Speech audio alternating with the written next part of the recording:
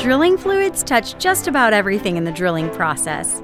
We're here to deconstruct the drilling process and drilling fluid concepts to provide a deeper understanding of our industry. In each episode, we'll share information, talk to interesting people, and maybe share a few stories along the way. Welcome to The Flow Line, a production of AES Drilling Fluids, brought to you by Matt Offenbacher and Justin Gauthier. Awesome. Let's go ahead and kick this thing off. Welcome to another episode of The Flow Line, everyone. We hope you're having a wonderful week. Matt, how are you doing today? Not too bad. I think I'm finally starting to get into the holiday spirit. That's, helping. Yes, it is. Yeah. So have you watched any Christmas movies? No. So my wife watches all those like Hallmark movies, and I am told to leave because my commentary is not welcome. Yeah. I can see that. I can see that being a problem. Yeah. You're not shy when it comes to giving input. However, I don't know if you're a fan of National Lampoon's Christmas Vacation, but we watched that this weekend and it was just as good as it always is. That is a family classic, I will say. Yeah. I do have a joke to share. Yes, please. What has 27 actors, 3 settings, 2 writers, and 1 plot? And the answer is 671 Hallmark movies. Did your wife find that funny? She did. I mean, she gets it. I don't yeah. I'll make, she cares too much about her career to ever find love. She's moved to a small town, it's like, yeah, she'll be like, that's actually what this one's about. Now leave. Right. So. That's great. Well, hopefully everyone else is having a good holiday season. And, I think 2022 is going to be a great year. And so we should definitely finish strong with some good flow line topics. Today is a great one, Matt. We're going to talk about waste management, not the golf tournament that's in Arizona each year, although that is, I've heard, a great time. We're talking about things like disposal of cuttings, whole mud, all of that stuff relative to drilling fluids. So Matt, what do you think? Should we get talking about waste management? Yeah, I think it's an important topic, and I don't know how much we've kicked it around. So I thought it would be a good one. Right. Well, before we kick this off, I do want to say with regards to waste management, we did some episode, or I think a episode with TWMA, a company out of the UK who really specializes in waste management. And I say that to say, if anyone's interested in this topic, I would certainly go back. I forget exactly which episode it was. Perhaps we can put it in the show notes, but it supplements this topic as well. So absolutely. Yeah. But okay, Matt, so waste management, how would you describe it? And then we'll go ahead and get diving into the details. I mean, I think drilling waste in general is a pretty broad topic, right? And as kind of drilling fluids guys, you want to focus on that, but it's sort of hard because waste gets hauled off as waste, right? And it depends on where you're at too, and if you're in the jungle or a really environmentally sensitive region, even, the rainwater that hits the rig is collected and it's sent away as waste, and so we'll try and focus on the drilling fluid residue on cuttings and then, whole mud as well, and kind of go through a bunch of these options because, there's so many. Our discussion is not going to be exhaustive. But just to give some people an idea that there's a lot out there beyond just whatever you're used to in your area. And, all of that stuff is going to change depending on what mud type you're using, what types of additives, what the regulations are, what the operator's policy is. In the US, where private landowners have a huge say, it could just be straight up that even though the regulations allow something, the landowner could say, you're not drilling on my land unless you do X. And then, the regulations on the final material, what's feasible, what's most economical, but am I allowed to bury it? Does it need to be in a certain condition before it can sort of be considered, done and dusted? And of course, in the big picture of drilling waste, there can be a number of hazards, there could be other things. And so there's liability involved, right? And so we won't get into that too much, but it's certainly something to keep in mind. Right. No, there's a lot of, options out there again. And then you mentioned a few sort of things that it depends on. And a lot of times too, it could be, operator specific. There's a lot of things to consider, but even further, kind of more on a sort of granular level, what are some things and some considerations that we really should own in on before even, maybe in the planning stages of a project? Well, we recently did an episode on total cost of ownership, right? Like what's the big picture cost? Because perhaps, it could be that you have an option between oil-based and water-based mud. but oil-based is going to have a higher cost of disposal. Water-based, you might be able to dispose of on site, and that could save a lot of money in trucking and that sort of thing. But in a challenging formation, you might also have higher drilling days. You might have much higher dilution rates, which increases your waste volumes. So you've got to think about the whole picture of both the whole life cycle of drilling fluid and things they touch, and volumes is a huge one. If the longer we're screwing around, if we have to drill slower with a lower performing mud, we're going to have probably a longer impact. We're going to have more waste. But there's a lot of times where we've talked about it. Water-based mud might not drill as fast, but it might be the right choice in an area where things aren't well known. And then, hauling waste. How do I transport it?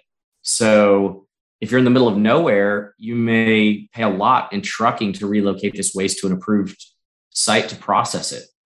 So, if you're out in an area where there's lots of drilling, there's probably well-known, practical ways, and everybody else has already sort of found the most cost-effective.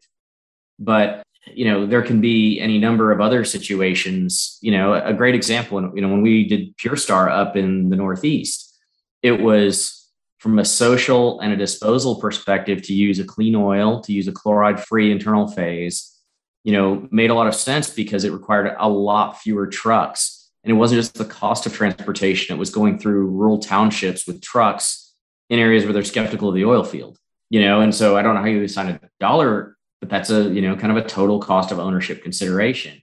And then, finally, the liability question. And this can come in a number of different ways. It may be that there's communities that start taking measurements, right, of certain levels, and you need to stay beneath them.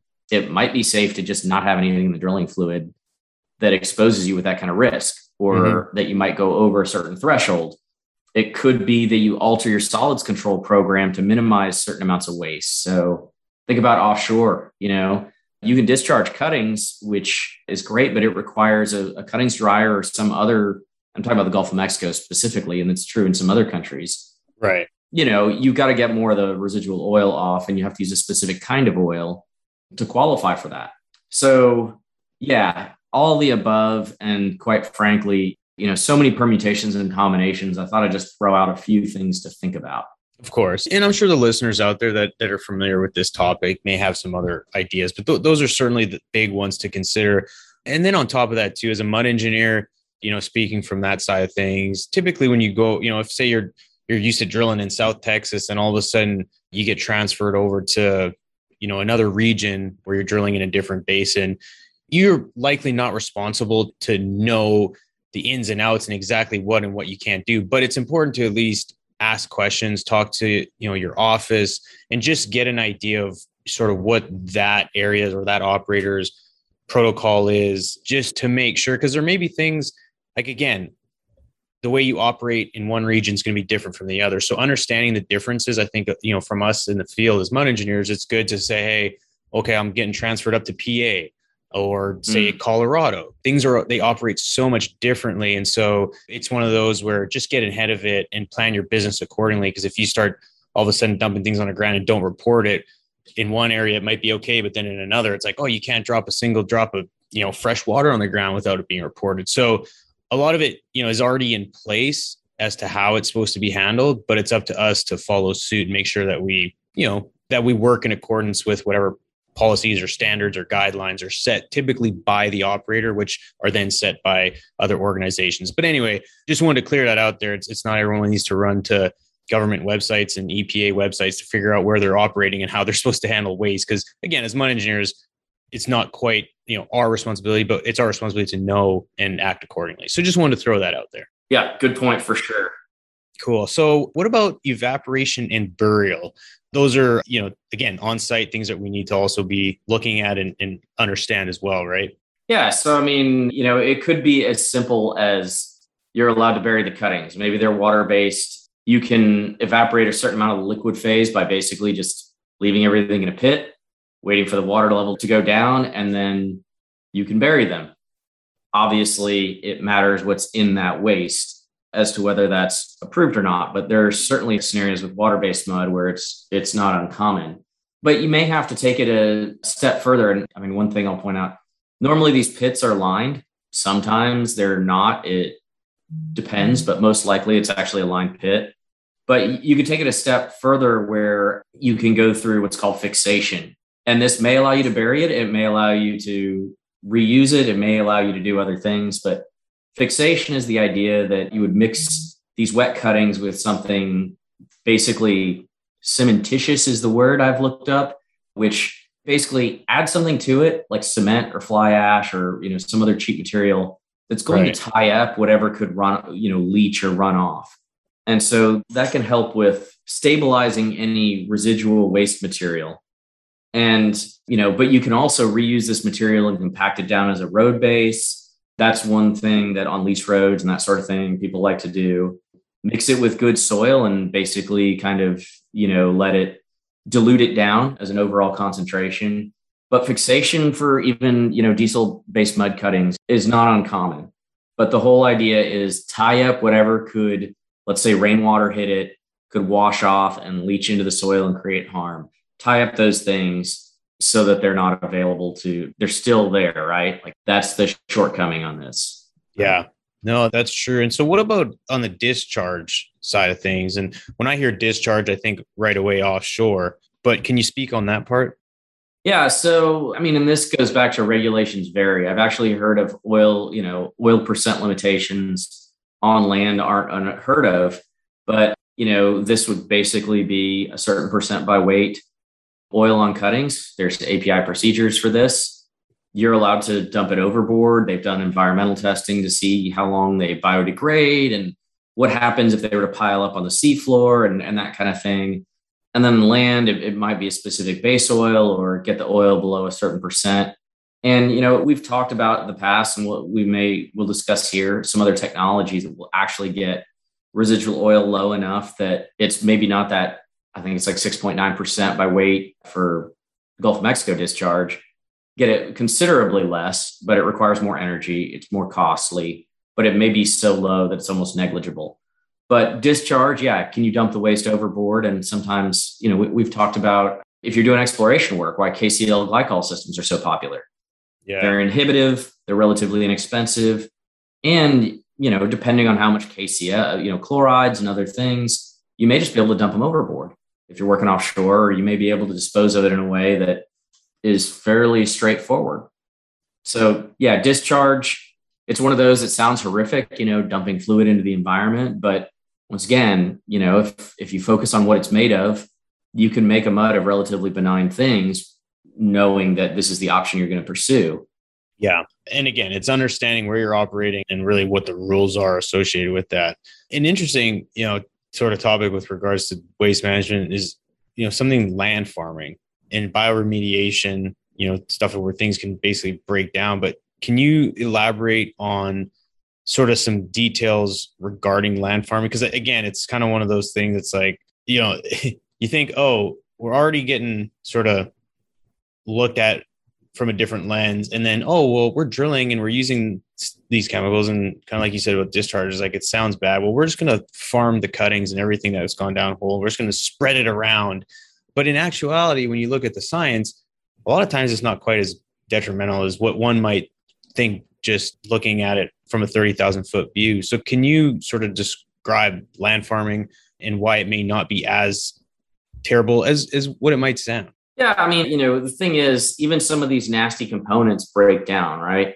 And a lot of them, it requires an aerobic environment, right? So if you buried them and then dug them up 10 years later, they'd still be there. But let's say you spread them out and you actually till a pile of this stuff with other soil and, turn it over every few days. Over time, you'll see a dramatic reduction in that residual material, which potentially, depending on what's in it, once again, could leave you in a place where you're actually, compliant and that waste can just be thrown away like dirt. However, it takes time. So you need a lot of land space, you need time, and you need a dedicated disposal site. Some of the things you can do, you can add nutrients to help break this stuff down. So you've heard of bugs that like to eat oil and that kind of thing. You can actually throw those in there, but all of this takes time, right? So it's a landmass, a period of time, and the amount of cuttings that are going to be generated. But I've actually, so down in New Zealand, they use a paraffin-based oil because there's a certain species of worms that you could basically make these big piles, and the worms would break down the oil-based mud residue. So there's a lot of different ways to go about this. Land farming and bioremediation, I think kind of the hard part about it is it can be very, very basic, and then it can get very complicated depending on how much monitoring is required and that sort of thing. But ultimately, you could break down a lot of this waste into basic components that aren't necessarily as harmful. And so it's an option. And it's an option that's used in a lot of places here in the US for sure. Right. Do you know, you've worked all over the place. Would you say the US is pretty strict in a lot of areas relative to other parts of the world? No, I would say it's pretty, I don't know if loose is the right word. It's not nearly as strict as other places I've worked, but I think there's certain reasons for that, just by way of regulations. The laws are much more clear here, even though they might be hard to understand, but like someone can explain what you can and can't do. Yeah. Other places that seem to be more strict, they have any number of reasons as far as environmental impact. That's why it varies by state here in the US. So it really depends. But the other part of it, I think, is sort of the mindset of, okay, this stuff's going to break down over time. Let's let it. But then you could also find yourself in the trap of, or not trap, but like the option of, well, what if I just never let it get? What if it never has that component? You know what I mean? Yep. No, that's a great point. We talked about being able to put stuff, discharge, or, spread stuff on surface. Everything we've talked about so far has been above ground, but you can also inject some of the stuff we're discussing, Matt. So again, may not bode well with some environmentalists, but I think once you explain it, we may understand that it's not, quite as intense or maybe perhaps negative as it might be, but there are opportunities or situations where we could inject a lot of waste, which again, waste can be loosely defined, but talk a little bit about that. Yeah. So waste injection there's kind of two ways to do it. One is almost like, we drill these SWD wells to get rid of produced water every once in a while, but think about grinding up the cuttings into a slurry and pumping those away as well. And so, you could have a dedicated well around other wells that are drilling, and you could have this well that's just got basically what it is, it's a real basic unit. It's effectively got a shaker, a centrifugal pump with like a aggressive tooling on the front of it so that it will actually, as you circulate, it'll grind down the cuttings, and then a high pressure pump. And you basically circulate over a classifying shaker until all the material is small enough. And normally it's visced up with some xanthan gum or something, and you pump it away. So you circulate it over itself. All the stuff that stays in the system or is passing through the shaker screen is a slurry. You pump it at high pressure downhole through, into a dedicated zone, and you can pump liquids away, and you can kind of get rid of anything that is slurified or liquefied. And so this is a fairly common occurrence in like development work offshore when you're on a platform, things like that. In the North Sea, they'll even do this where they have a shallower injection zone. What they'll do is they'll inject the waste between two annuli in the active well. Oh, wow. So they install a specific kind of casing where you just basically, inject between the two spaces, and it's going to go into a zone that we know it's, can hold pressure and you can seal it down there. But, the nice thing about this is the argument is a lot of these cuttings came from formations down there. Why not send them back from whence they came, And so waste injection, particularly for cuttings, is a good option. It can be an expensive option. You've got to watch out for well communication. You've got to monitor your pressures, and this certainly, versus a saltwater disposal well, which is just injecting produced water at very high volumes and that sort of thing. These things get a little more limited traffic. And so I think there's, a lot fewer questions about induced seismicity, but they're also handled very carefully because many times they're the primary disposal option. And because of that, they need to work. If you're on an offshore platform and your option is to inject or haul everything back to town, you'd really like that injection well to keep working. And so a lot more resources are spent making sure that waste injection is, properly executed and monitored. Great point. Thermal desorption or desorption. You threw that on there. I don't think I've heard of that. So this will be a learning one for me too. Think of like a retort, kind of. Okay. So what you're doing is it's basically like a horizontal furnace, and you're passing the heated fluid and drill cuttings through, and this heat evaporates oil and water off the cuttings. And so you dramatically reduce your waste volumes because all you really have left is cuttings that really don't have a lot of oil. And you can actually even use, like, if it's the oil to power the unit, because it's basically burning oil for heat. So, it reduces waste volumes. I've seen this in Latin America, and there were some projects in North Africa I was aware of. There was an interesting one with, I think in Algeria, way, maybe in the 70s, they buried all their diesel-based cuttings. And it was sort of this horrific environmental thing. And since they were all in an aerobic environment, when they would start digging around there, they would find all these diesel-based cuttings. And so the project was to go back to these cuttings that had been around for 30 or 40 years and then put them through a thermal desorption unit, recover the diesel, and properly dispose of the cuttings, way after the fact. But this would be another one that you would probably not just have dedicated on a rig. You'd have it where a bunch of rigs were feeding it. This was actually something that we used in Azerbaijan, where the recovered base oil was then sent back to the mud plant and used to make new mud. Interesting. I think there was, if I remember correct, there was a company in Oklahoma that did this pre-downturn.